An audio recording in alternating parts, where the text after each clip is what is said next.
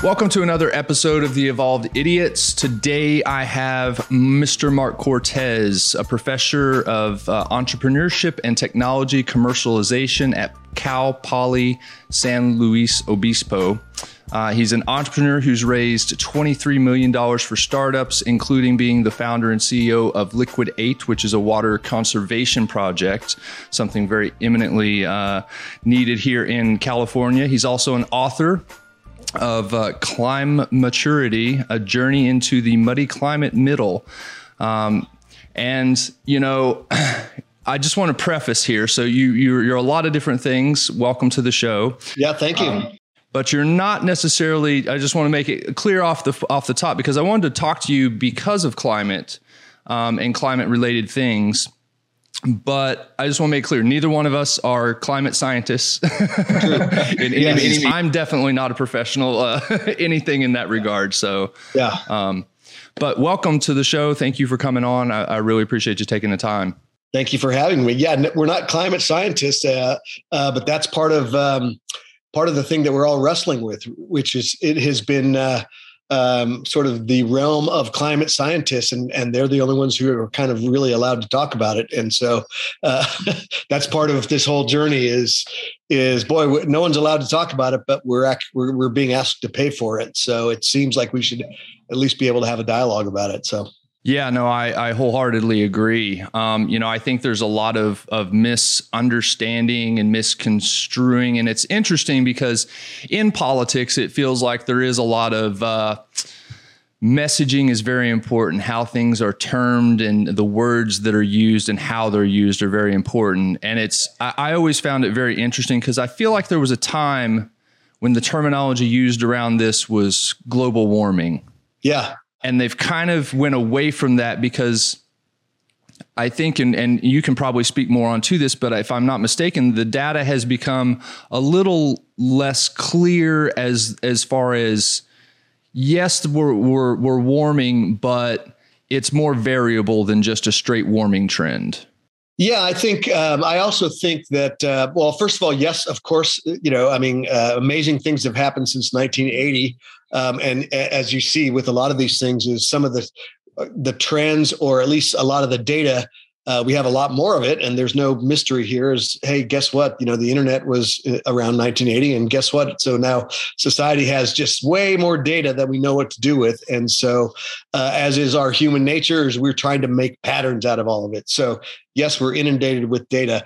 But also I think global warming just didn't sound scary enough. And so and the folks that really have driven that messaging realized that it wasn't scaring us enough into action, so they weaponized it and made it even scarier, and so it became kind of apocalyptic at that point. It's interesting. I actually think of global warming seems more scary than climate change. Climate change seems kind of like sort of natural. It's like the difference between weather and climates, there is a difference. And the thing that's really kind of,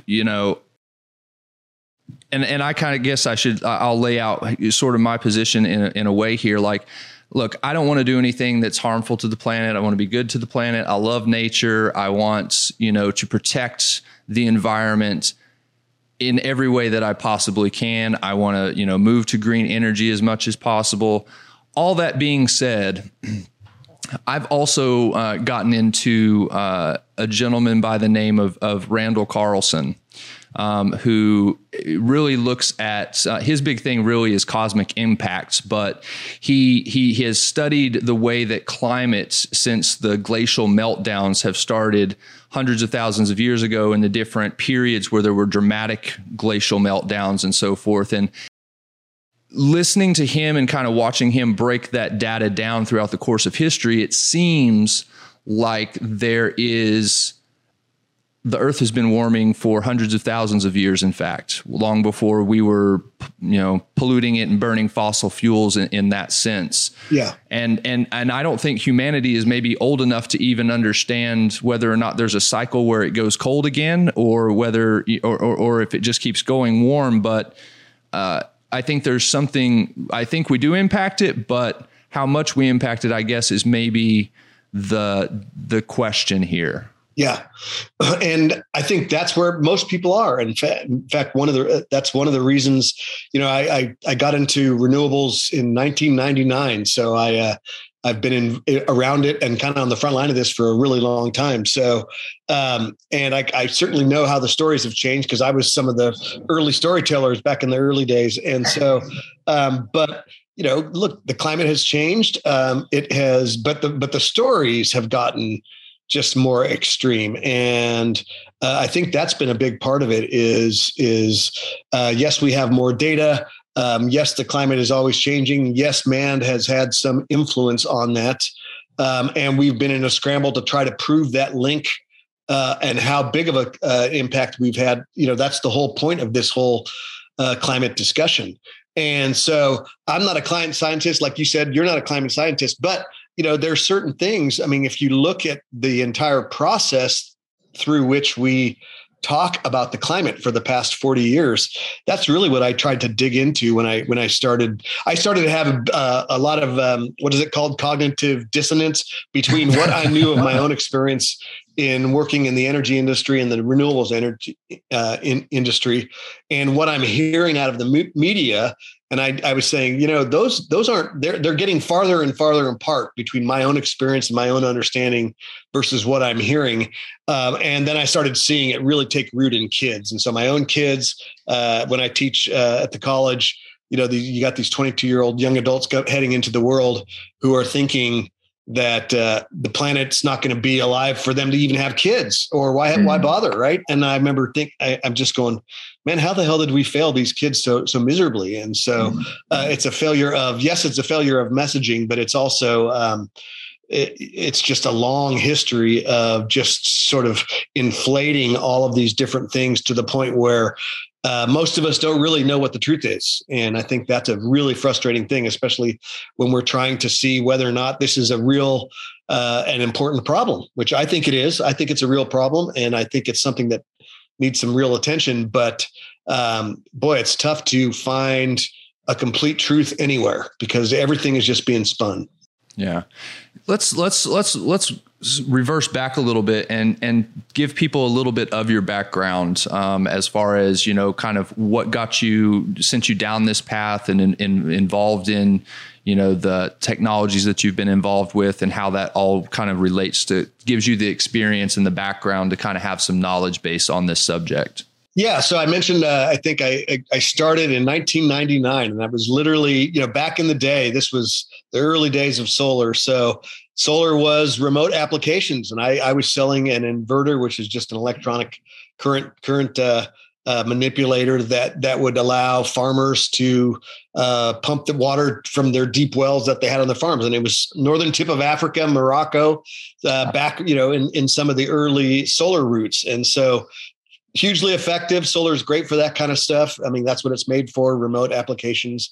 And then I've been along for this ride as it's moved onto rooftops and then onto buildings and then large utility scale, utility scale power plants. And I was for a while a division president for Samsung, the big Samsung Electronics, their power plant division, putting big 20 megawatt plants here in California. So really just got plugged into all of the different technologies, all of the different applications for solar. And, look, we've done a lot of good. And back in the early days, I think we took a lot of pride in sort of us, David versus Goliath at the time was the oil companies, and just making incremental progress, right? We didn't overpromise. We just knew that, slowly doing this over time can help. We didn't say that it was going to save the world. We just knew that it was making a small, tiny, but important difference. And then I'd say probably about 10 years ago, I don't know the trigger for this, but man, that language just became apocalyptic, right? It became, we're all going to die by Thursday if we don't do all of these massive things. And I just started saying, what the heck is going on? And that's just not true. And also, solar is lovely. I love it. It's a great technology. It's a great business, but it's also not going to save the planet for some obvious reasons, like it only works, a third of the time and all these things. And so I started to see this big gap in what I'll just call truth. And so everyone's just sort of telling a little version of their truth. And unfortunately, we're now to the point where we have to do something that's going to be really expensive. And it's going to be really expensive. I mean, we're talking trillions of dollars if we really think that we're going to attack this. So we deserve to have complete information. And I don't know too many people who are out there or too many companies or organizations who are out there telling us the complete truth. You mentioned some of the science, right? There's plenty of things to talk about the science, even though we're not allowed to. As soon as you say, "Hey, I want to talk about the science," everyone yells at you and starts throwing stuff at you and say, "No, it's settled." And I can tell you, it is far from settled. So I'm not a climate scientist, but I am an engineer, and I've been around this data for a long time. And anyone who sits there is one, and I live and breathe daily with computer models because I do startup work. So anyone who's telling me they have figured out how to model all of the world's oceans and all of their factors and are historically accurate and can predict the future with them, I'm just going to say, dude, you're full of it. I guarantee that you're full of it. And that's just oceans, right? Clouds. Think of all the different factors that have to go into this. So there's lots of things to talk about. And I really just wanted to start having the talk. I think we need to have everyone talking about this stuff because it's important. Yeah, agreed. Well, I think what is it? The weathermen can only predict like really within a few hours. Beyond that, they're just kind of going on what data has shown them is typical, what will happen. So it is very hard to deter that. And I think, it's understandable. And I deal with this too in a different way, but I think people that have their careers for a long period of time invested in a particular aspect of an industry or a cause or an ideology, it sort of becomes part of their identity too. So I think it makes them very reluctant to accept the new data that contradicts what they've believed for a very long time. I being in cannabis, I experienced that a lot with law enforcement. This data is coming in, it's different data, but there's resistance to accept that data. And I think that could happen obviously here with climate scientists and people who have, been preaching a certain way for a long time. Yeah, no doubt. And I come from that industry. So I think, forever, it was always, there's a few basics. If you're going to do a primer coming into the solar or renewable energy industry, one is big oil is bad, right? They're just always bad. No matter what they do, it's bad. Number two, we're somehow going to save the planet. And you just don't question those things. And so, but if you really dig into it, this is not rocket science. I mean, an intermittent energy source that works sometimes isn't something that you can build an entire world around. And we haven't. And there's a reason that we haven't. So, and there's a reason that it won't play, in my opinion, it won't play a dramatically bigger part of that because of those exact limitations. So that's part of it. I think there's this massive, part of what has happened there has been and I found that's one of the things I discovered when I was doing the research for this book was there has been a communication strategy to just scare the heck out of us, right? And specifically children. And it's been a strategy. This is not conspiracy theory. There has been, there are blueprints written by journalism schools that said, this is how you're supposed to label people who don't think like you. This is how you're supposed to call it. You're not allowed, you can't say that they're just a climate skeptic. You have to call them a climate denier. And then that got propagated all throughout the climate media. And so that's why this stuff is just so apocalyptic anymore, because there's been a strategy is we have to talk about this in these forums because that's the only way we're going to spur people to action. My opinion is the only thing we're really seeing from that is a bunch of scared people who we're overreacting now to policies that are super expensive and will have virtually no impact. And my bugaboo is electric vehicles because, you can't electric vehicle your way to climate salvation. It's just impossible. And this is really simple arithmetic. And so when people say, hey, we're going to get plenty of electric vehicles, I just keep thinking, these are just more stuff we're making in factories. Right. So how is that going to somehow save us? The better thing to do would just be to drive 50% less. And yeah, so yeah, my question when it comes to the electric vehicles is I understand it from an emissions standpoint, obviously, but beyond the emission standpoint, yes, you're not burning a fossil fuel, but the energy that you're charging with has to be generated from somewhere. And maybe that's from hydro or water, but it also could be fossil fuels that are being burned to get that electricity that you're charging in your car. Yeah. And then the other component that I hear is an issue, I don't know how much of an issue it really is, but is the batteries. Apparently there's issues with having enough of the raw materials to actually build enough batteries to extrapolate this over the vast numbers of society. Yeah. And there's nowhere near capacity for this. And we're already seeing it. Elon Musk comes out and says there's not near enough capacity. So look, we're swapping one depletable resource, oil and gas, with another, which is lithium and all this other stuff. So either way, you are powering up tractors to mow down mountains to get the materials for something. Right. So I used to have this conversation when I was in the solar business. People, because I say, anyone who says, because they would, people would say, well, we're so green. And I'm like, well, we're not green because, the first step of module production is taking that tractor and literally mowing down that mountain and mining for all the minerals. And then that gets loaded up into trucks and trailers and pushed into factories. And so by the time someone calls it zero carbon, is when it's actually working out in the field somewhere and sun is hitting it. But there's a lot of embedded carbon in that zero carbon footprint. So EVs are the same way. So one of the things I did was there's an organization, a nonprofit organization called Project Drawdown, which maybe you've heard of, but most people haven't. But and what they've done is they just have gone through and listed, hundreds of different climate solutions. They put cost numbers associated with them, but also they put in a CO2 effect with each of these. So if you did this solution, for example, it would cost this much and have this much effect on CO2 emissions. So, I went to that database. It's online. It's a public site, and I actually did a sort, cheapest to most expensive, which is basically, here, if you're going to spend your money today, which we were being asked to do, which would be the cheapest and have the most bang for the buck.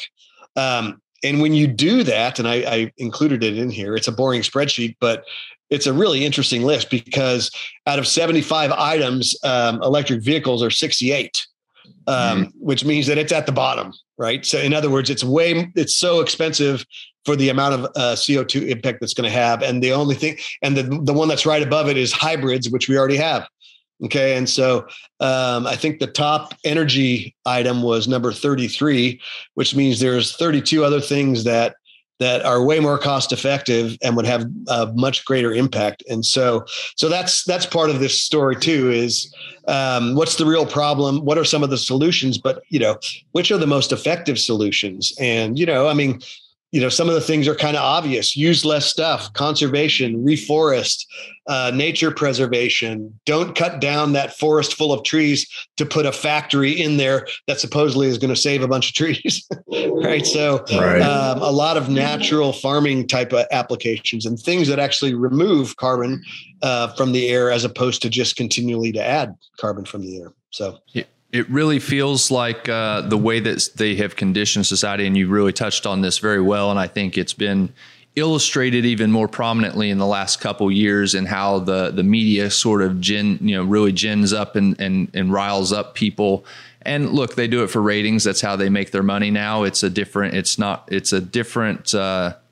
news model, I will say, than it used to be, for sure.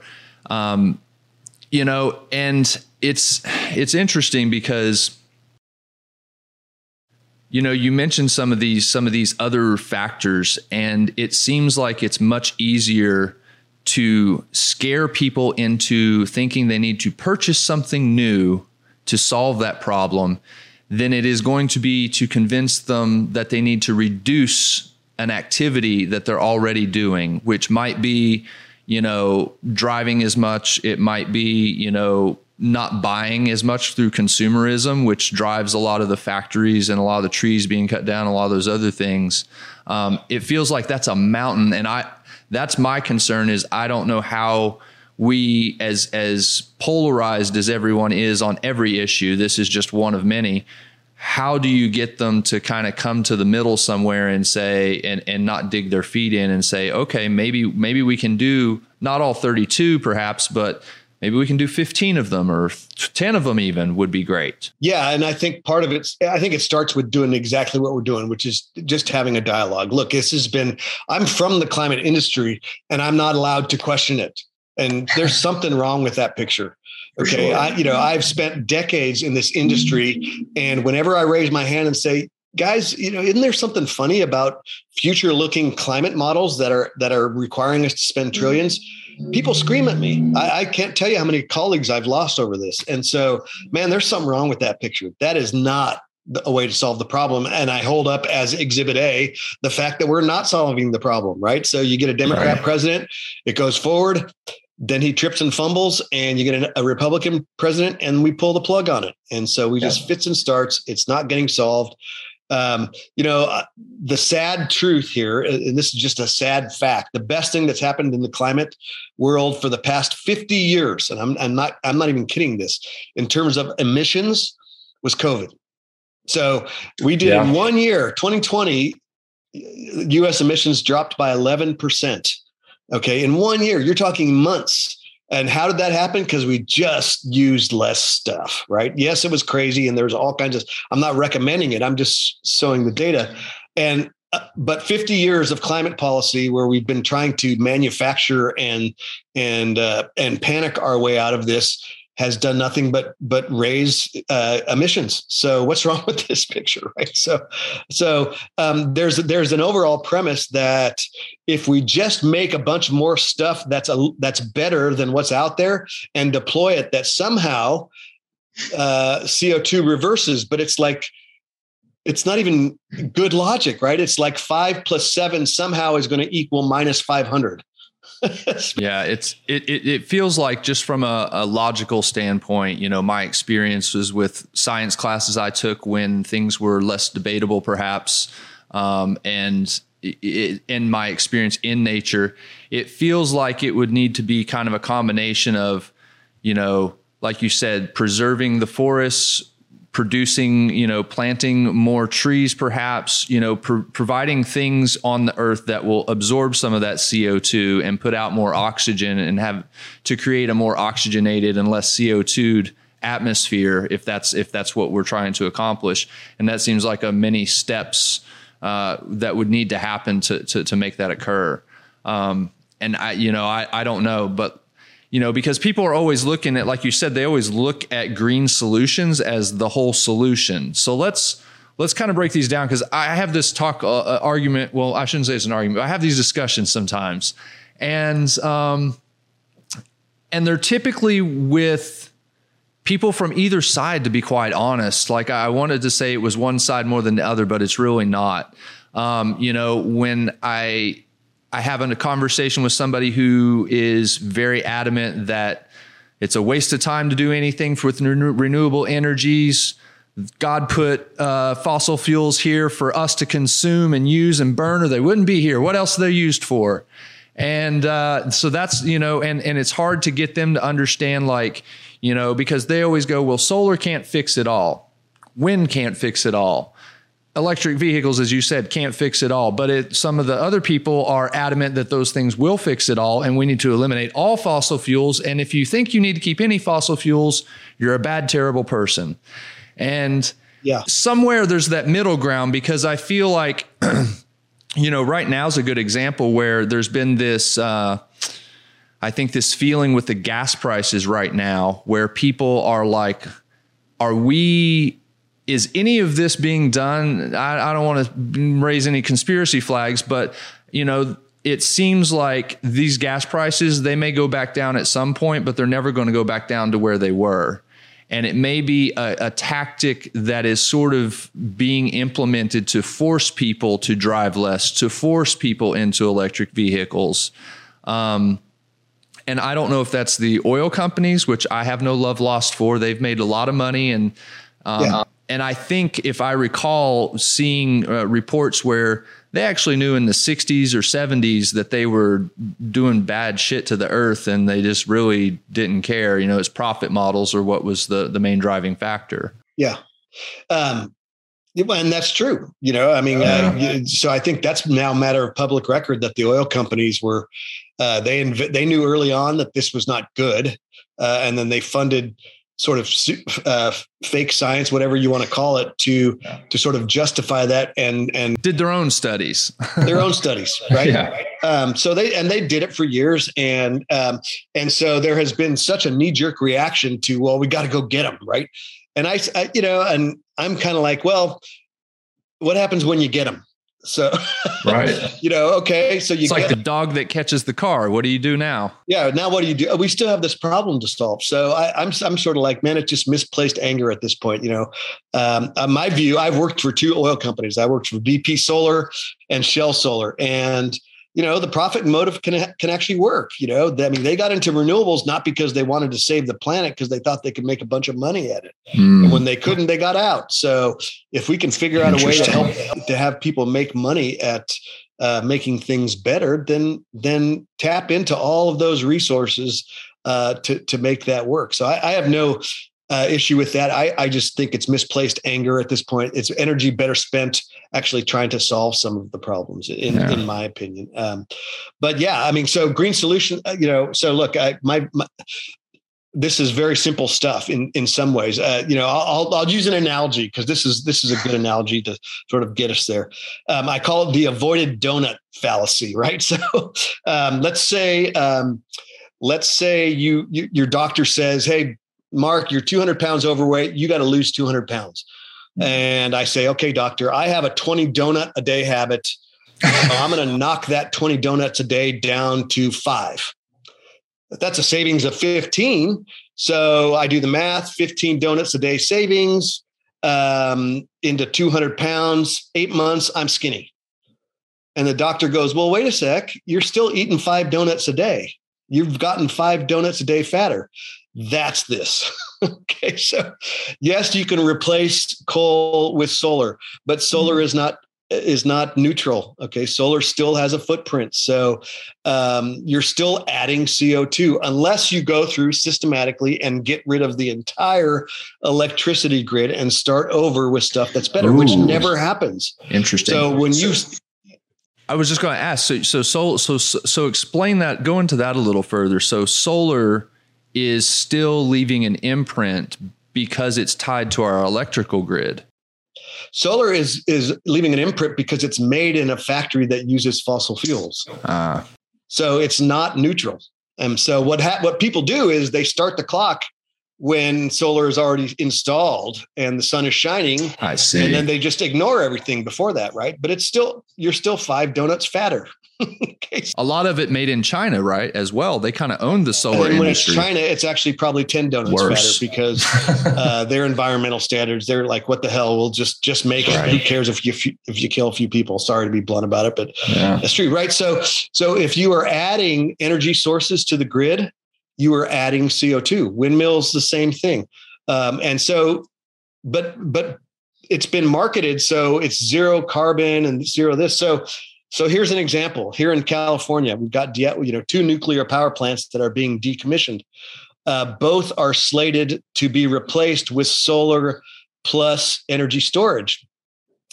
I live close to Diablo Canyon, Central Coast, and I'm actually involved with some of the efforts that could potentially bring in some solar for this. And I do the CO2 math, and I go, you realize that this is actually a really bad deal for emissions. And people go, what do you mean? We're being clean? I go, no.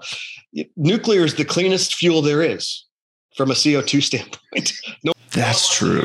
It's by far the lowest CO2 footprint. So you're replacing it with solar. You've just increased the CO2 by 400% just for solar. And now you're going to add storage on top of that. So the same generation capacity for Diablo Canyon, you are probably going to increase CO2 emissions by 800 to 1,000%. Boy, talk about a party killer right there. You have that. It's just versus burning fossil fuels. You're saying that it'll increase over what you're currently doing, which is fossil fuels, correct? Well, no, but if we get our energy from nuclear power. I see. If you're going to swap that out with something, now there's a mix. There's lots of different factors that go into that, because the actual energy mix that you get at your plug is a mix of about 6 or 7 different things. Nuclear is one of them. So it's a constantly sliding scale. But my point is, you're not making it better. You're actually making it worse. So we just don't understand. And so what's happened now is someone has probably started to do the math, and there's a groundswell the opposite way. Is all of a sudden they're starting to say, well, hey, maybe we shouldn't close Diablo Canyon, because it's actually maybe not better. So the pendulum is going the other way. So that's the point, right? So so when you talk about swapping something with a green source, first of all, there's no such thing as a green source. Let's be clear about that. It's just, some are beige, but you're not lowering CO2 by installing energy source. You can't. It's physically impossible. They don't remove CO2. They add CO2. The only thing that will make it better potentially over time is if you replace really bad stuff like coal plants with solar or wind over time and somehow make that footprint better. But it rarely happens. Normally, when you add capacity, you just add capacity. You're not decommissioning bad stuff. You're just adding better stuff and altering the mix a little bit. Well, that's interesting. You've touched on a couple things there, which I think is important and isn't conveyed very much. Which is, you're right. I think these green solutions are I don't even know if that's the term I should use really, but they're options for sure. That they are the 5 donuts basically in your analogy. They're better than taking 20 donuts a day, but there's 5 donuts you're taking in.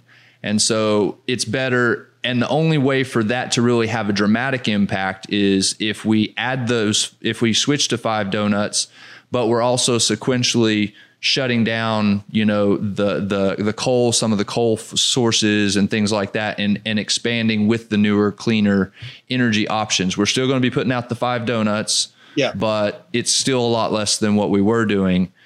The other thing, if you want to lose that weight, you still have 200 pounds to lose, right? So even if you cut out donuts, you still have 200 pounds to lose. And that's the part that no one is talking about, that, right? That's where you actually carbon sequestration. That's removing carbon from the atmosphere using trees and technical solutions, conservation. Again, going back to the COVID year, we did it. We lowered CO2 just by turning stuff off. We turned off light switches. We didn't drive as much. We did what we're doing now, which is we did it through phone conversations. Imagine, I just keep thinking, imagine, first of all, if the government decided, federal government, state government said, I'm now going to have a pay to conserve program. And they started to pay us to conserve energy. So everything that you saved over a baseline, I'll give you a check. It's not magic. We did it with solar when we wanted people to use it.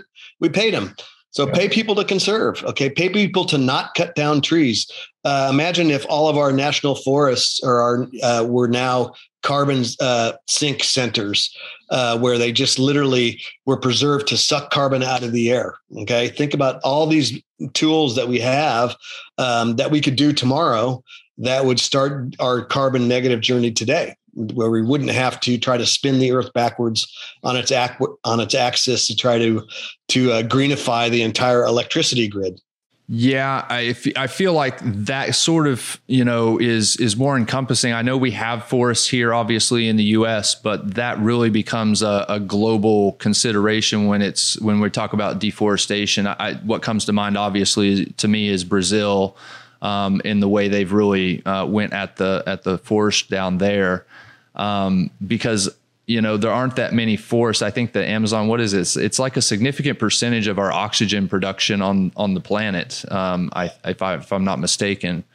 The other thing you touched on is the electric grid, which, look, I don't have a great understanding of the electric grid. All I know is that I've heard that it's extremely outdated. I've heard that it's the most vulnerable thing of anything. If we wanted to be attacked by a terrorist, like, it would be the ideal thing to go after because it's so vulnerable. Yeah. And obviously, here in California, we have power fluctuations and outages from time to time. And, obviously the grid in Texas isn't much better. So I don't think anywhere in the country has one. Do you have any insight into what the problems with the power grid specifically are and how we might change that? Because that seems like a fundamental thing that we just have never done. We talk infrastructure, but this seems like something that has been neglected for decades. Yeah, I think so. Of course, it gets into politics, and I think here in California, you've got the biggest ones are the investor-owned utilities. PG&E, Southern Cal Edison, San Diego Gas and Electric are the three big ones. They have a very strange profit model, and so some people will just say, "Well, profit's bad. You just got to make it state run, right?" And my feeling is, well, profit's not bad if it's the right profit. So, these electric utilities cannot make a profit by selling you electricity, which is a very strange thing, right? They're not allowed to. So the way that they are allowed to make money is they're essentially real estate companies. Okay, they make money on building and owning stuff. So they have to build new plants because they are allowed to take it's called rate base, a rate of return on that new plant.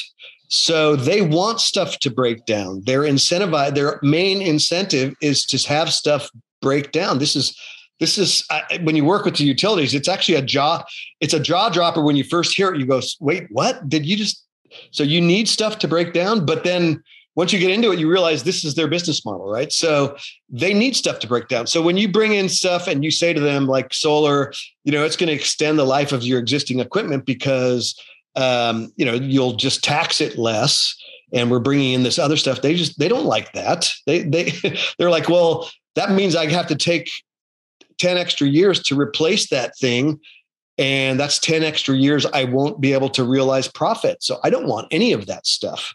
So it's a warped business model, and I don't have the answer to it, but just that right there tells you, man, that's a mess. And so if you're getting your profit on replacing stuff, then you are incentivized, highly incentivized to replace it with really expensive, really big ticket items.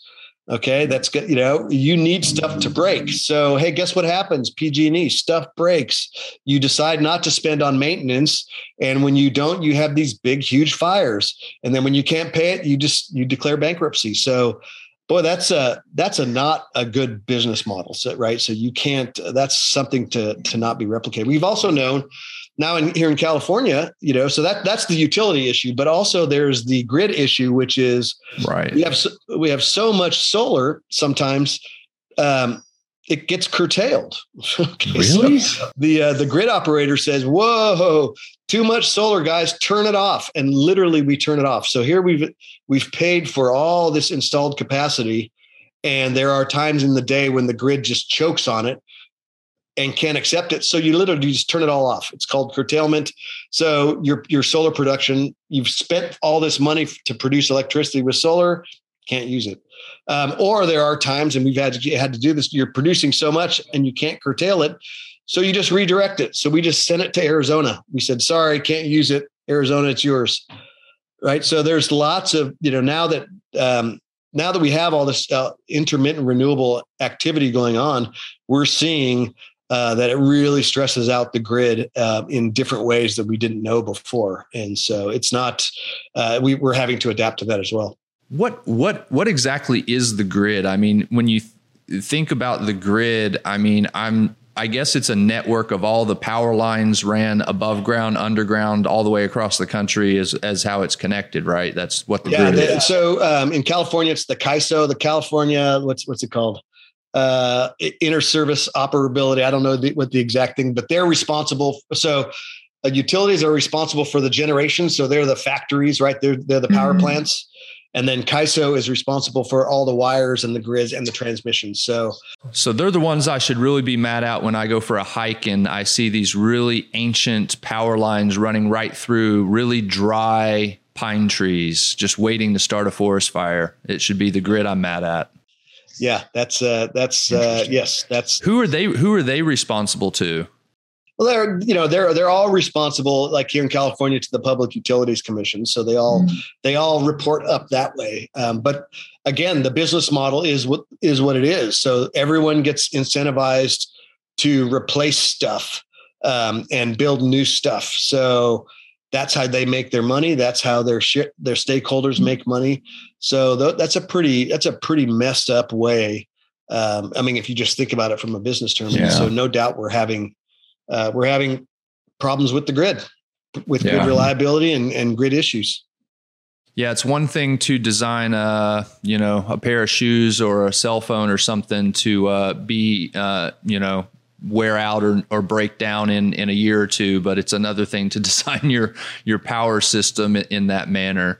I know that here in California, people think of California as being progressive and kind of embracing some of these ideas. And I guess one question I would have would be, how much could actually functionable public transportation, because I spent a couple years overseas and I don't know if Europe has a lower CO2 emissions or not, but I do know that their public transportation is a lot better and it's actually usable and a lot of people actually do use it. And it's very frustrating here because in California, I was actually very excited when this light rail or speed rail or whatever was supposed to run from the Bay down through Fresno and then all the way eventually down to the bottom part of the state. I mean, it would change the way people traveled, especially when it comes to air flight, which we can get into in a minute, because I understand air flight is like one of the greatest emitters of CO2, way more than cars. But the thing that I noticed with the rail system here in California is,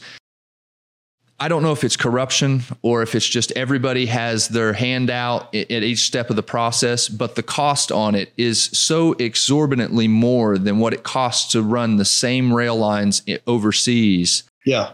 That it just never even gets done. And I haven't lived in the Bay or up north, but in Southern California and LA for sure, public transportation is atrocious. It's the worst. Like, there's no way I would consider taking it unless you absolutely have no other choice. How much could an improvement, is it worth investing into those things? Could those things have enough of an impact to make a difference? So I think short answer is yes. I think, whenever we talk about investments, then that's a whole different door, right? So, because I get into this discussion, like when I make the nuclear versus solar versus other things argument, people go, oh, okay.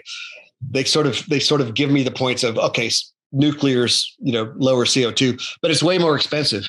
And I always say, you know what? Everything is cheap when the government decides it's cheap. So do you think a Tesla is cheap? A Tesla has $30,000 of public money in every single car. So, you're welcome, Elon Musk, right? So the investment argument is the big amorphous mob that if the government decides it's economical because of CO2 and all this other things that they daisy chain into it, then it will be. So it really is that simple. If the government says, hey, guess what? We're getting rid of half the cars and we're going to make it up with rail. And here's our plan. Then it happens and to hell with it. So, so I'm with you. I live in San Luis Obispo. There's a train station a mile away.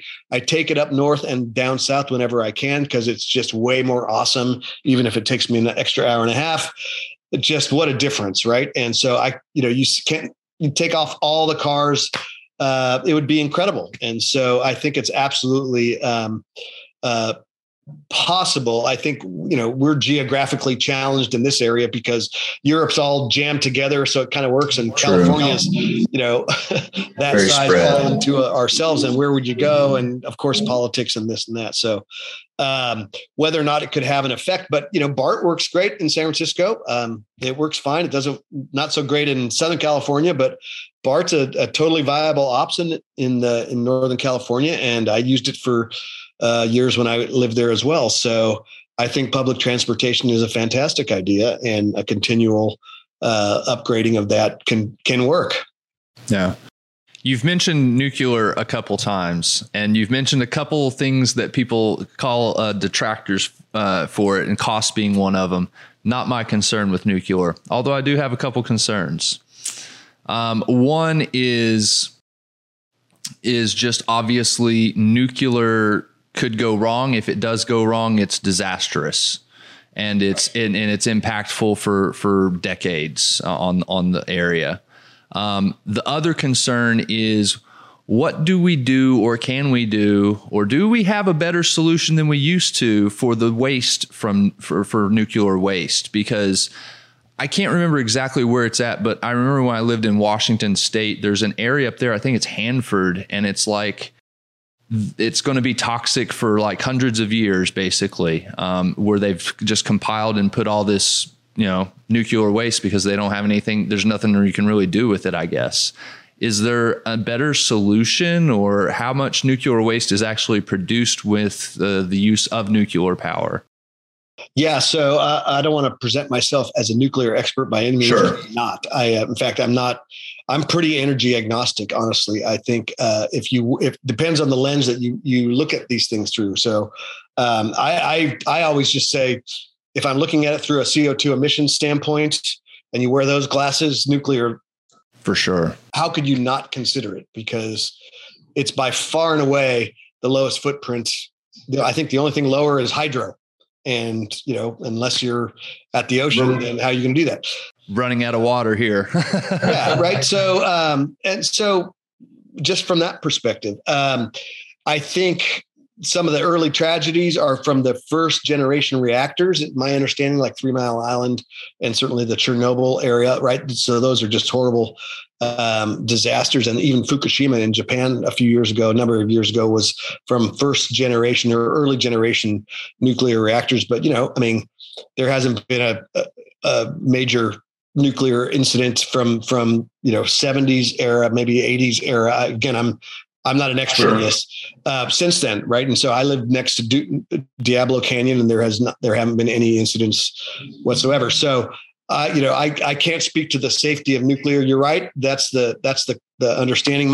What I have seen lately, and I've actually seen pictures of this, is the efficiency of nuclear reactors has moved to the point they've gotten smaller, and the waste has gotten a lot smaller too. And that what I've seen is the amount of nuclear waste for my entire lifetime, for me, would probably be about the size of a tall beer can. Okay. So now I don't know any of the details beside that, but I've seen that, and I say, it seems like a reasonable alternative. But you have to also say, what are our alternatives? Okay. So, I know people want nuclear fusion, which is sort of, so we're, a different type of nuclear, and maybe that's going to happen within our lifetimes. You just don't know. So maybe some new technological development will come along, the flux capacitor, right, from the Back to the Future days, something. But, we're just trying to, negotiate the different options that are available to us based on the priorities. So I've done the math for solar. I've done the math for wind. If you were going to try to power the world with solar by 2050, I think I calculated in my book that it would be like 178. It would take 178 years to produce enough solar at given global manufacturing capacity, right? So that means you're building dozens and dozens and dozens and dozens of more solar power plants to get to a place where where you've covered the earth, but hey, guess what? You're still only working a third of the time, so you have to now fill in the blanks. So, right, these are the analysis that we need to be doing with all these things. France has, I think, 70 nuclear reactors in France. They're almost entirely powered by nuclear. They're the cleanest CO2 footprint in Europe. So, but these are all of the different equations that we need to try to put together. And what I'm trying to advocate for is we have to be able to do the math consistently and evaluate these on a consistent basis if we really think that we're going to, make any real headway with this thing. Is to your point about nuclear. I don't know which is more important. Do we feel safe enough with the current generation of reactors that it's worth investing in those versus the damage, because it's a better alternative than unabated coal use could be to the planet? I don't know. Those are real world questions. Yeah, definitely.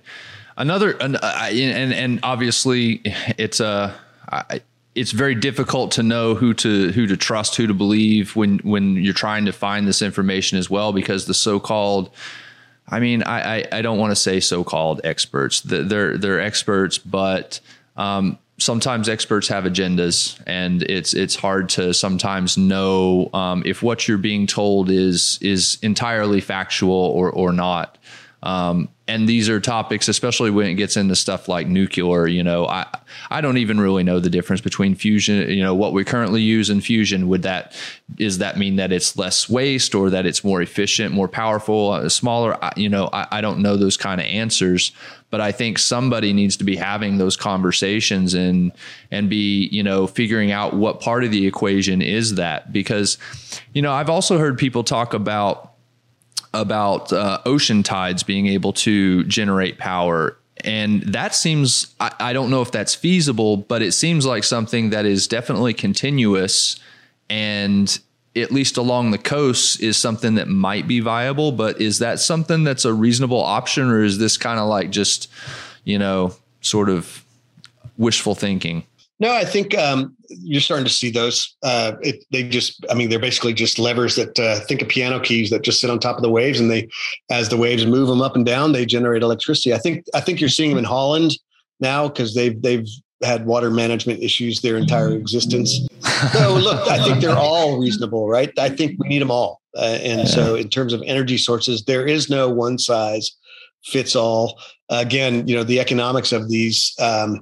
And anything will become viable once enough money gets behind it, and enough government attention gets behind it. So I think that there are plenty of these technologies that are viable. So I think that's still a possibility as well. What to my perspective, obviously government has to play some sort of role in this, and from my experience and sort of what I understand, it does seem like countries like Norway, I think it is, that's really progressive when it comes to energy efficiency, renewable clean energy.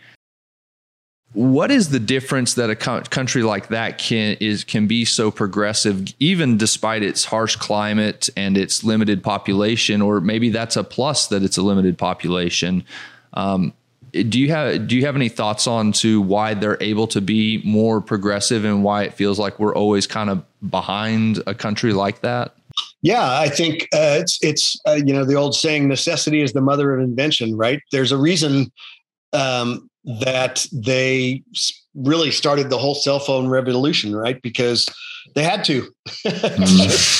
They're out in the middle of nowhere, the harsh conditions, and they need to be able to talk. So they figured it out. So that's where innovation comes from a real need. Japan is one of the pioneers of solar energy. Why? Because they're geographically constrained. That's why they have nuclear, and that's why they started solar, because their choice was to be beholden to China for energy. Don't want that. They're not friends. So there's this tiny little island out in the middle of nowhere that is, surrounded by enemies. They needed energy independence. They needed energy that powers themselves. Solar. They were the first ones to do this. So they were hugely aggressive in that. So I think it comes from necessity. And so people invent stuff for the right reasons. They actually solve problems because they have to, because they're not able to achieve stuff that maybe other parts of the world have achieved, or they're just falling behind. So of course I'm a big believer in that. And that's also why I think the idea that these big, we keep having these big global summits. The last one was in Glasgow, and think about Kyoto and Copenhagen, and just it's alphabet soup, right? And we go there and we sign these really awesome sounding pieces of paper, and of course nothing ever happens, because hey, look, it's just not going to happen at the global level. People will say, and part of what I challenge with climate change in particular is because there's just this sort of tendency to just blame other folks, and I won't get political on this, but it's pretty obvious, when it's the other guy's fault. They're the bad guys, right? It's the oil people. They're the bad guys. Even though I'm not willing to give up oil myself, but it's really because they've done it, right? They've done it to me. So, or it's India, or it's China, or it's Republicans with their big trucks, or whatever it is. Right. So it's always somewhere else, right? And so all you have to do is wait for the big global pact to come along, and then we're into it. Well, they're just so useless. And I hold up 50 years of having these meetings with zero progress. There aren't any. I think the amount of countries that are actually on board or that are on track to meet the Paris Accords, I think out of the 190 plus, I think 2 of them are, and they're the smallest 2 countries, right? So it's just political theater. Let's just be honest with it, right? So these big international agreements, the truth is, most of the countries there can't afford any of this stuff. They're actually developing countries. They're waiting for companies like the US to step up. And it's just, it's just money. They're saying, oh yeah, we're victim of climate change. So US, step up, climate reparations, give us the money. And that's kind of the way this game plays. So, I mean, you can just leave as evidence the results, which have been pretty much none in these big international things. And so, every country has a different set of agenda. Do you really think that China is going to slow down their growth to just make themselves look green? Hell no. There's not a chance in hell that's going to happen. So the onus of this is going to fall on companies like the US, certainly. Even the third biggest emitter, India, they don't have the money to do this. So they're not going to do it. It's going to come down to the rich nations, the developed nations, us, China, Great Britain, Germany, the top 5 GDP of, the top 50% of global GDP is going to fall on us to do this. And so what are we going to do? And so how are we going to, try to lead this ship as we're trying to solve this problem? Yeah, that's an argument that I've heard for many years too, is that we expect all these other countries to jump on board with this stuff. And the argument from those other countries are, well, it's easy for you to say in America and in Great Britain, you've already had your industrial revolution and polluted everything and built your wealth and stability for your citizen base. And we want to do that too. And I get that. Nobody wants to live in poverty, and everybody wants to have a better society for people where people aren't poor and struggling for things. And I guess that does make sense that it is going to come down to a handful of countries. I just really, that also kind of concerns me greatly, because I don't know that I have much faith in leadership to kind of have that vision and also see it through. It so often feels like, unfortunately, at least here in the U.S., our political leadership seems to really function around their election cycles. Yeah. And if they really can't seem to think beyond the next election cycle. And so trying to have leadership that has a vision for not just 5 years, but 10 years, 20 years, 50 years down the line, that they're willing to, go out on a limb, put in place policy that's going to have that impact down the road. I just don't know if we have that kind of leadership anymore. It's very concerning.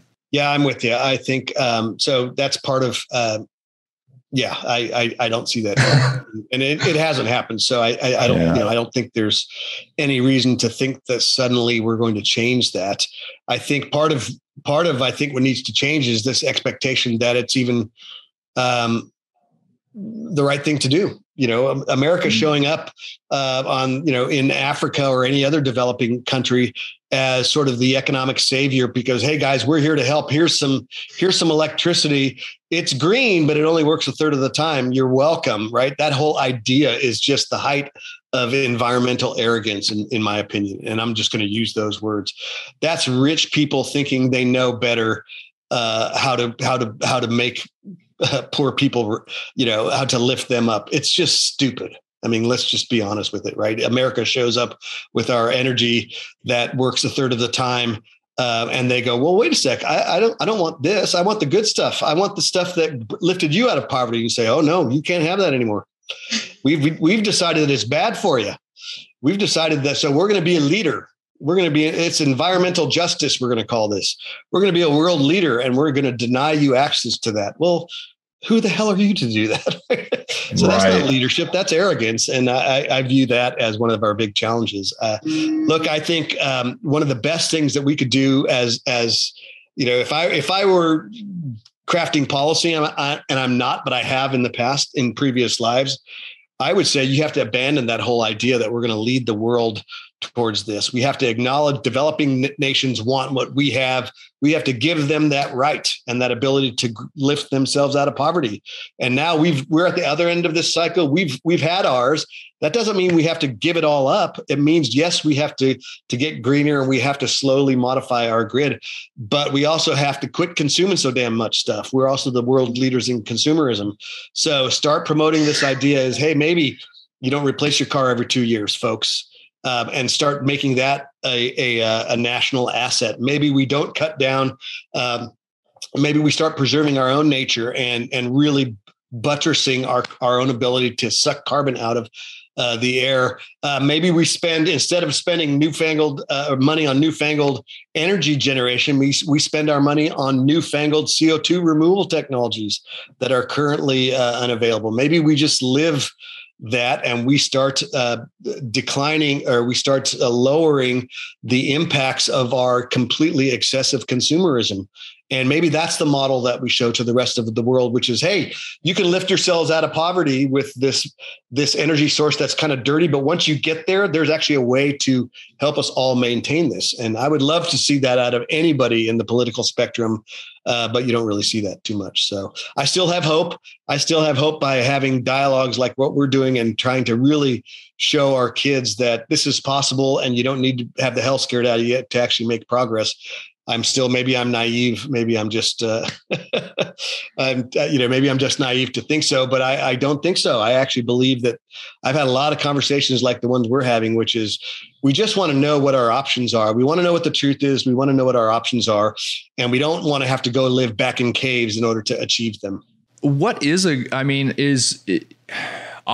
consumerism is a huge problem across the board for us here in the US, especially. And look, I'm all for reducing consumerism. I'm a bit of a minimalist. I kind of dread going to stores and things like that. So it wouldn't be a concern to me, but it does feel like we're very much have become a disposable society. Everything is temporary, and not even just the material things that we consume, but also the information we consume. Everything is like, short format, 15-second clips. Like nobody has an attention span. Like everything is just, it's almost like it's reprogramming our brains slowly as over generations, the way it's being done. So I don't know if that's something that we can change, but I think that would solve not just an energy problem, but and an environmental problem, but a lot of other problems as well, if we could break that cycle. Are there ways though that we can, to wean ourselves off of fossil fuels intelligently? I think, other than just stop driving as much, yeah. So you don't want, look, public transportation, certainly. I'm not saying EVs are a terrible idea. I think, but look, imagine every company decided, you know what, I'm not going to require you to come into work every day, but we're now going to a 4-day work week, just standard. I hear this being talked about a lot. 20% right off the top, right? So, that's not rocket science. We now have the technology to be able to do this. We're doing this right now. You can totally manage that, right? So you can, we are in such and look, I'm guilty of this too. I just moved into a new house. We need some TVs. And I was like, man, I could spend a Sunday redoing this and cutting open my wall and blah, blah, blah. But I can get that TV for $300 at Best Buy, right? So, right. But if that TV was $600, I'd think about it, right? So think of all the financial levers that could potentially happen. Imagine, now I know that, tariffs and these kinds of things, and I'm just sort of tossing ideas out here, but imagine part of why everything is so disposable is because it's so dang cheap, right? So imagine if it wasn't.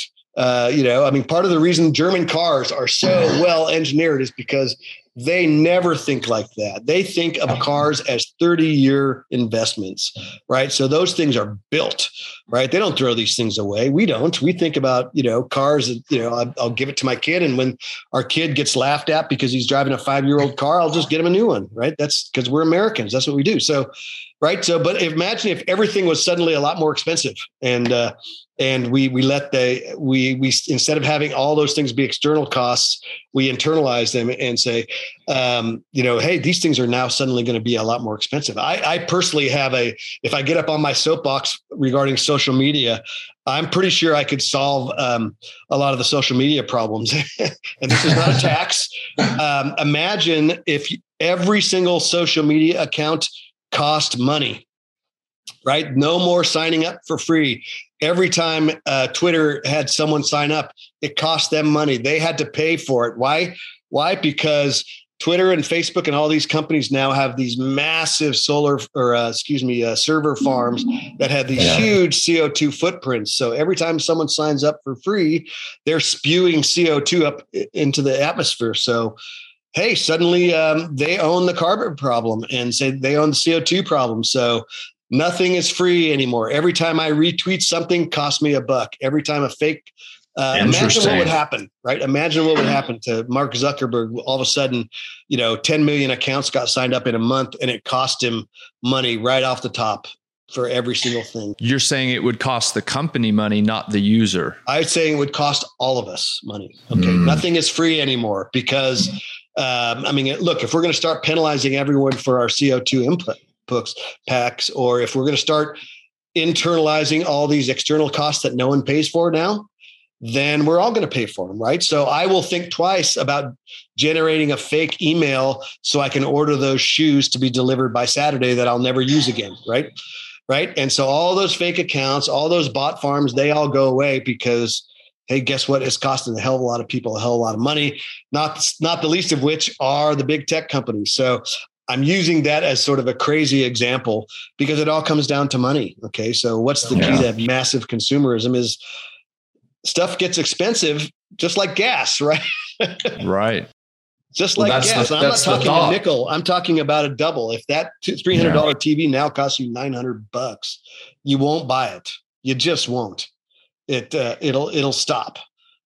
So there's lots of levers that we could use to pull that. I'm not an economist, and I'm just throwing that kind of stuff out there. But this is where the idea, I think, that you can somehow maintain this level of mass consumerism and still somehow save the planet. They're mutually incompatible. So I don't think you can consume. I don't think the answer to mass consumerism and CO2 problems because of that is more consumerism by just better products. Right. I don't think you can do that. The math just doesn't work. So. Yeah, the consumerism is a huge problem also from the standpoint of just plastics, microplastics. And I heard from a doctor that was given an interview on this a while back that in 1 week, the average American consumes a credit card worth of microplastics in their just diet, water. It's just in everything. It's in our blood system. I believe it. Yeah. Yeah. Plastics have been such a terrible, terrible thing. And again, like you said, it's a petroleum product, right? Like, and there a whole process there that's emitting CO2 anyway. So doubly bad before and after.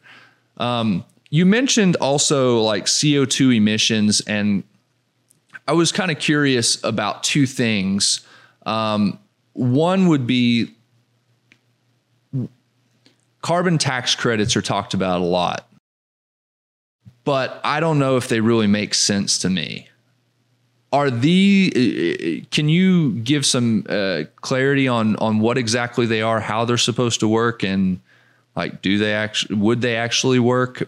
I don't know. It seems a little bit to me like more political theater, but maybe I'm wrong. Well, I think so. The idea here is make external costs internal, right? Not allow people. So I use the Facebook example, right? So, right. So not just give them a free pass, right? If people are using your product, if you're building stuff and you're emitting more, and and no one is paying for that, but we actually are paying for that because of reduced health and things like that, that we start allocating, those costs to people. So I get why it's being discussed, because politicians love taxes, right? Hey, more people to blame. And the idea behind it is, like, maybe you've heard this. There's 100 companies in the world that are responsible for like 90% of CO2 emissions, right? And so at the very headline level, at the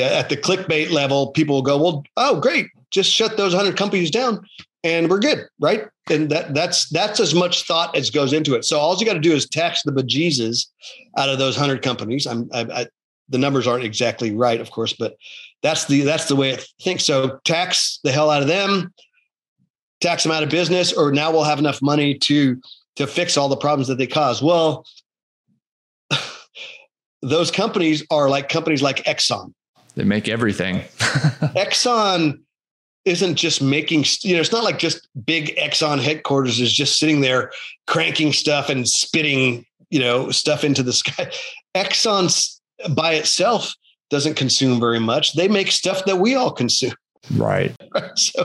So it's sort of silly, right? So if the idea is, well, just tax the worst emitters and then our problem is solved. Well, no, because they don't, all they're going to do is pass that along to us. And at some point, eventually we're going to be paying for it, which means that we'll just drive less, right? So we will take control of it ourselves. So that's one aspect of it. Can it work? Who knows? Because it hasn't been tried. It's so unpopular for that exact reason, which is there's an idea that if you just tax 100 companies, that this problem gets solved, and it's just a dumb idea. That part of it's dumb. Now, whether or not but the idea about making people pay for the damage that they cause through some sort of a tax is probably not a bad one, right? Because I would certainly think more about it if I had to choose between going to throwing that TV away, right? And it was going to cost me some sort of a tax to do that, versus I might hold on to that thing for another extra year or two. Right. Yeah. So I would start to make some different choices based on that. Interestingly enough, so the famous, Columbia University, the famous journalism school that has produced the blueprint for how to communicate what I call climate death, and how to label people who don't think like they do, how to label climate skeptics as climate deniers, and they've got a whole blueprint for how they do that. Their corollary, their law school, has a whole climate attribution center. So all these things you're hearing now about things we're starting to blame on climate, whether or not they're true, we're just starting to blame stuff on, and it's been going on for a while. And in my book, I did an inventory of some of the crazier ones. I think, so we're now blaming fat horses, small horses, pygmy sheep. There was Boy Scout tornado deaths, bad grades, obesity, poverty in general is all now they're starting to just label it as climate change, because the goal here is to this law center, the Columbia Law Center, their whole structure is set up to try to go and hunt down CO2 blamers. And the strategy is CO2 criminals, right? And so their strategy is, there's 100 of the really bad guys, the 100 oil companies. We're just going to go sue the hell out of them and make them pay for all of that. But they've lost all their cases in court because the judges are going, what are you talking about? It's CO2 gets emitted over millions of sources, namely us, over, decades. It's not them doing it, it's us doing it. So get the hell out of here. And so, but there's a whole movement. So that's why you're seeing everything get blamed on climate change. So the idea here is, if you just label it as a problem with climate change, then somehow there's going to be some bucket of money that can be used. When we catch those bad guys, there's some bucket of money that we can use to fix it.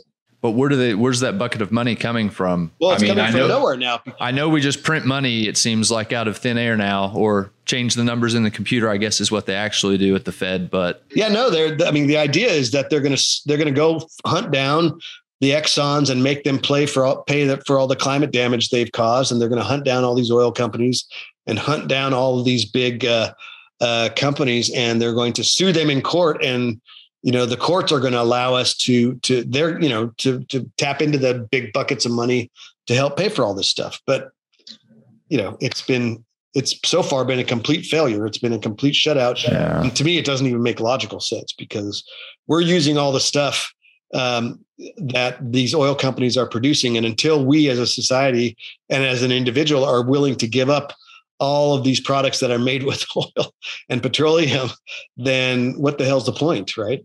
Yeah, but I think for the average person, honestly, I think the average person is just trying to get by. I don't think they have the time probably to sit down and have a conversation like you and I are having now and think about these things in detail.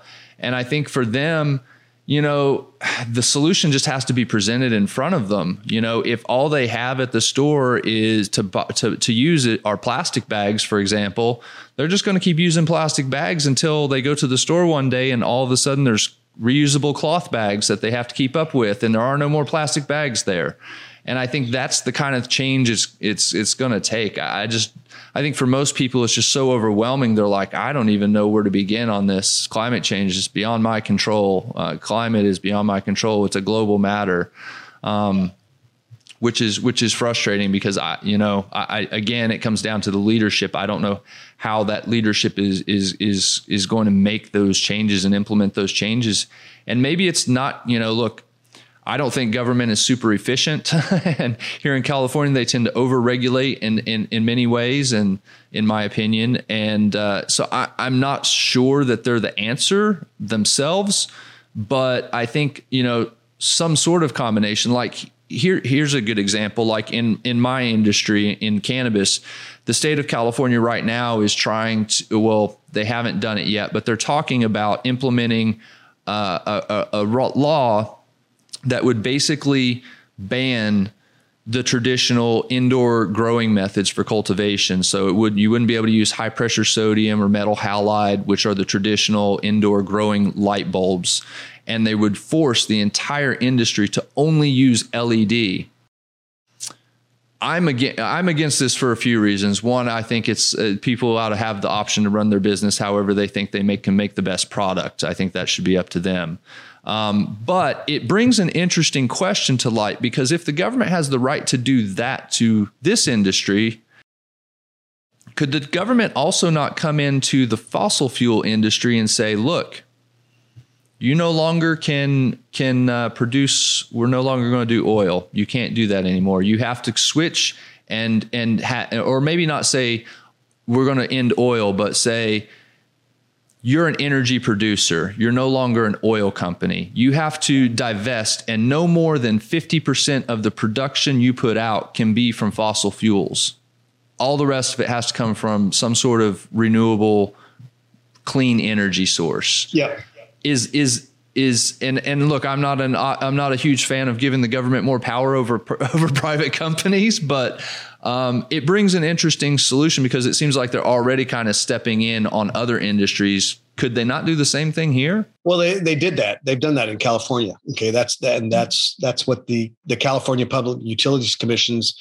That's their job. That's exactly what they do. When the government says, thou shalt have renewables at 40%, then the CPUC says, okay, PG&E, do it. Show me your plan. And if you don't meet it, then I penalize the hell out of you.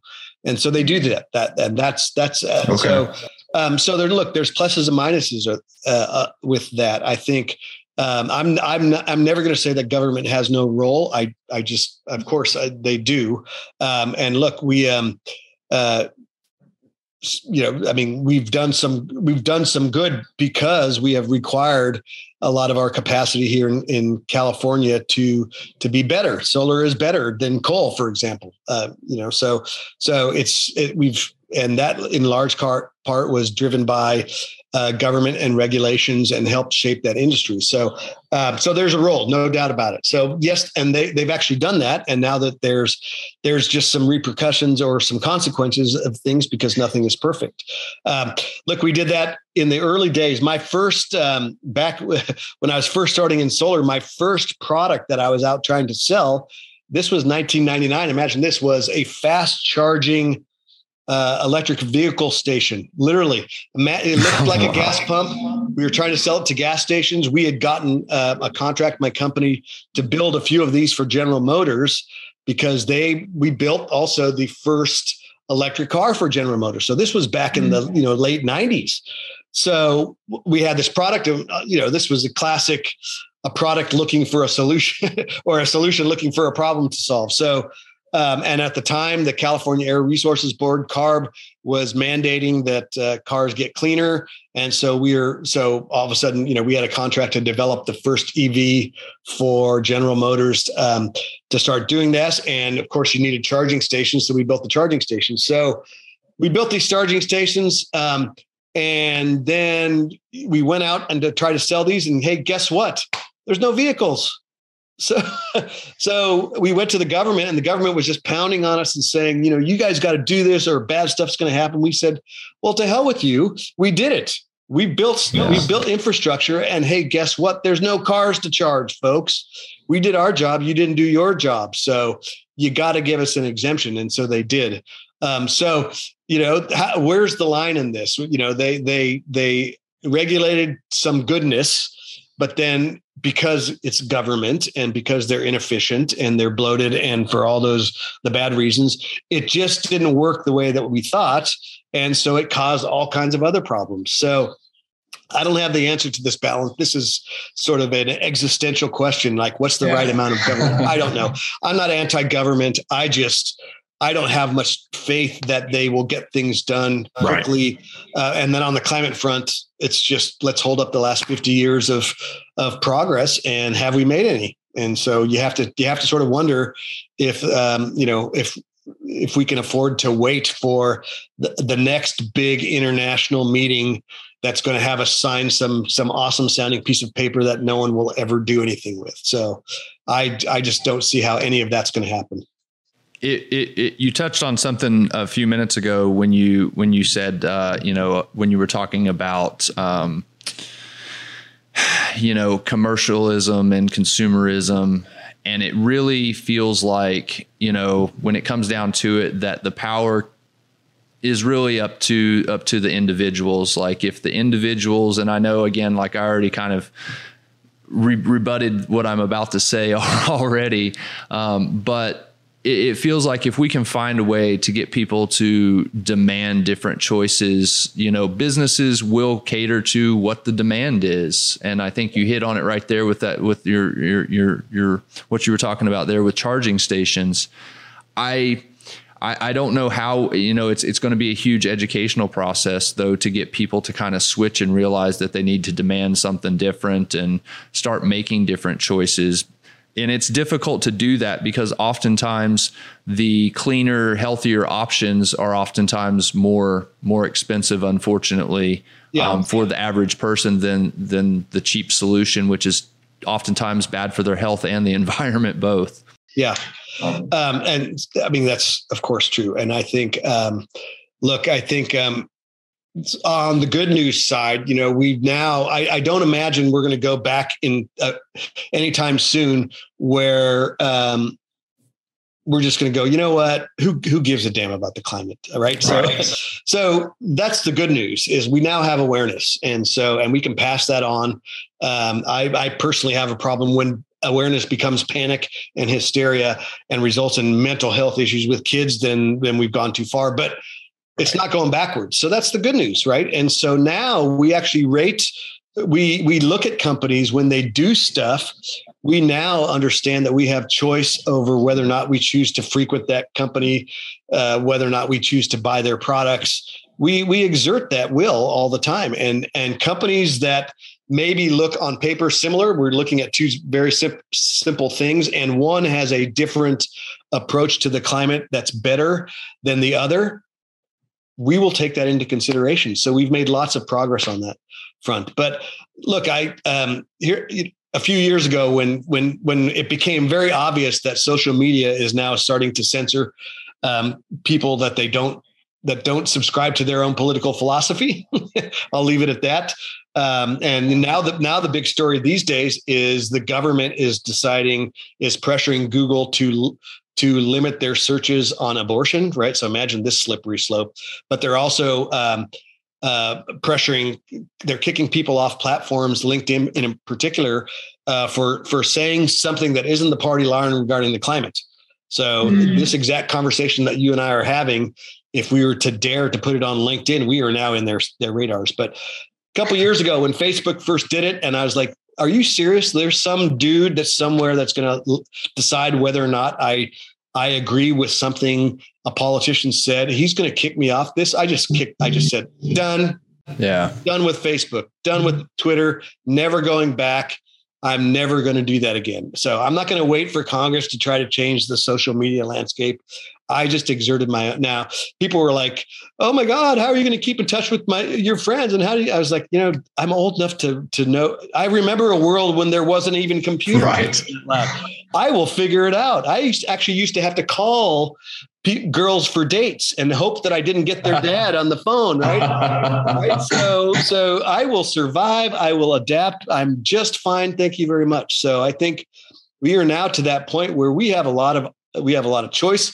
We have tons of ability to mobilize and communicate. So if someone is doing something really stupid, some company that really sticks it in their mouth, and just makes and screws up, I think we have the ability to make that change quickly. And on the positive side too, when people are doing good things, we have that ability now to heighten that more than ever. Yeah. So, I mean, look, technology has done some great things. It's made communication, made us more connected. But as you noted there, I do think everybody would benefit a little bit from an anxiety level standpoint and a mental health standpoint if they would take a step back, at least take a day a week and not be on social media, not be on the internet, just kind of unplug a little bit. I know that when I left the States many years ago to go overseas and work, the first about month I was there, so I didn't bother to get a phone. Everybody I was working with, I was right around anyway. It was the most free time. I was so relaxed. I didn't ever had to worry about, is my phone ringing? Is there a message I've missed? Yeah. And now I came back over to the States and it's like, I'm right back to, when I wake up in the morning, I really try not to, but it's still one of the first things I grab and check. Is there anything I need to address, and that's not a good way to start your day. Absolutely true. It's, and you just hit it, right? We all do that. We're all guilty of that. Yeah, for sure.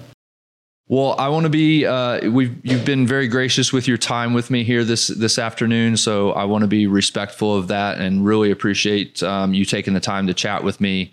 I think it's been very informative. And I think, again, most importantly, as you touched on earlier, just having these conversations. I know that obviously social media and online, they do, you're absolutely right. They make it very difficult for people just to have open conversations. I mean, I don't think either one of us, it's why I wanted to open the show kind of the way I did. I was like, look, I'm not professing to be an expert on any of this, but I'm a rational human being. I live in society and I want to have conversations about this so I have a better understanding about it. And hopefully other people will have a better understanding about it. And we can all, make more intelligent, rational decisions towards one another with that additional knowledge. So I appreciate you being here with me. Yeah, no, I'll just jump onto that just because I think, most of us are, right? Most of us are rational. Most of us genuinely want to do the right thing. I don't know of anyone who's just out there smoking sequoia trees and saying, boy, I can't wait to kill all the horned owls that are upstairs. Right. So, right. Most of us are rational and want to have this discussion. We're data overloaded, but information starved these days. And so just being able to talk and really sort through this, and we don't have to agree. We don't have to agree on most things, but I still firmly believe that we can solve this kind of stuff just by doing what we're doing. Just talk, be reasonable, be willing. I'm totally willing to be wrong, which is why I wrote this book, which is like, I'm going to have climate scientists tell me that I'm stupid or all these things. And I'll say, well, great. Let's triangulate. Let's get better. Right. Let's have the most of us, because at the end of the day, I mean, let's be candid about this. They're still going to hand you and I the check, and it's a big one. And they don't care if you understand it or not. You're going to pay it. And so I view it as my responsibility. Well, if I'm going to have to make a choice between paying something like this, an insurance policy that could come, 30 years from now, versus maybe sending my kid to school next year, I'm going to ask some questions. And so I encourage us all to do that. Thank you for having me. It's been a pleasure. For sure. Yeah. Before I let you go, I've stared at that cracked up background behind you the whole time. And given the fact that I just got a notice telling me that we're all supposed to reduce our water here in California, and you have Liquid 8 going on, I just kind of wanted to ask you, what is that project about? And what are your thoughts on the current, before I let you go, what are your thoughts on the current water situation here? Should we start looking at how to desalinate the ocean? Yeah, I don't know. I've heard, people who are water people. So I'm an energy guy who's turned into a pseudo water guy. And so my short answer to your question is, I'm living what I've been saying to you, which is Liquid 8 is a company I started to pay people to save water. So both homeowners and business owners will pay you to save water. We'll monitor your usage, baseline it, and then we will calculate savings based on that baseline. We'll turn those savings into water conservation credits. We'll get those audited by a third party, and then we'll offer those up into a marketplace, kind of like an Amazon marketplace. So companies who are looking to zero out their water footprints for brand reasons, for ESG reasons, for sustainability reasons, can buy these credits. So you're essentially, if you're a big company, you outsource your components now you can start to outsource some of your water savings to other people. So that's the idea behind this. And we've got our product in development. So that's what I'm trying to do. So yeah, it's a good background, and it's an interesting concept. It's similar to what we're doing with carbon credits. I took it I stole it from that industry and tried to modify it towards water.